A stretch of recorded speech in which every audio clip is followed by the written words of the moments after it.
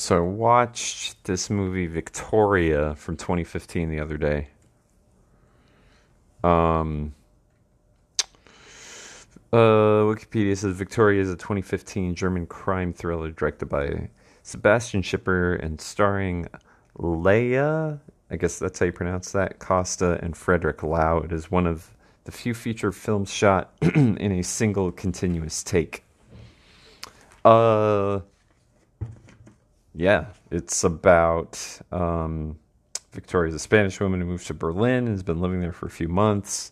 She goes out clubbing. She meets some guys. She meets one, and one of them in particular. They kind of hit it off, and then she gets drug into their crime plot. Let me take a swig of my water here.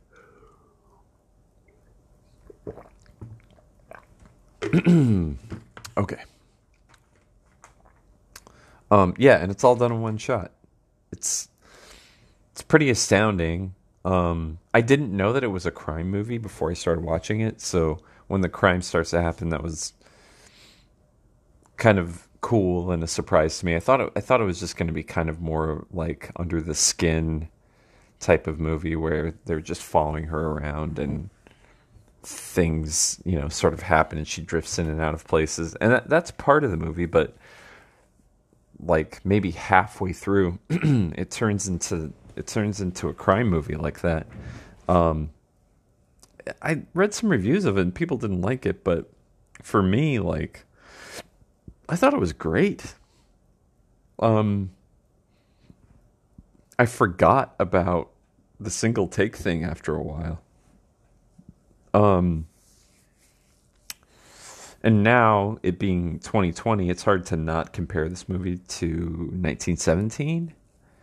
Um, but I think this is a better movie than 1917, honestly.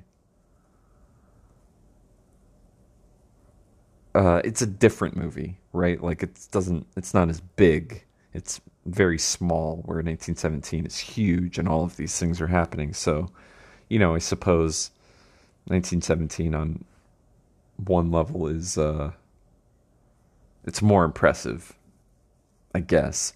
But that was done in multiple takes, and made it look like it was a single shot.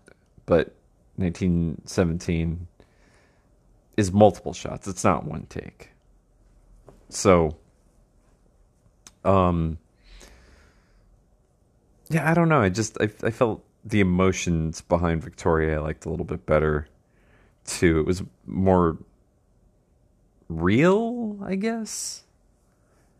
I don't know. But so, comparing works of art is kind of stupid in some fashion. You can't help but do it, but you know, rating movies on a star system and comparing them to other things, it's kind of, I don't know, like, it's not really treating movies as the art that they should be treated, as, you know what I mean? It's very worth watching. It's not streaming anywhere. I had to get it on Netflix DVD. But yeah, that's Victoria from 2015.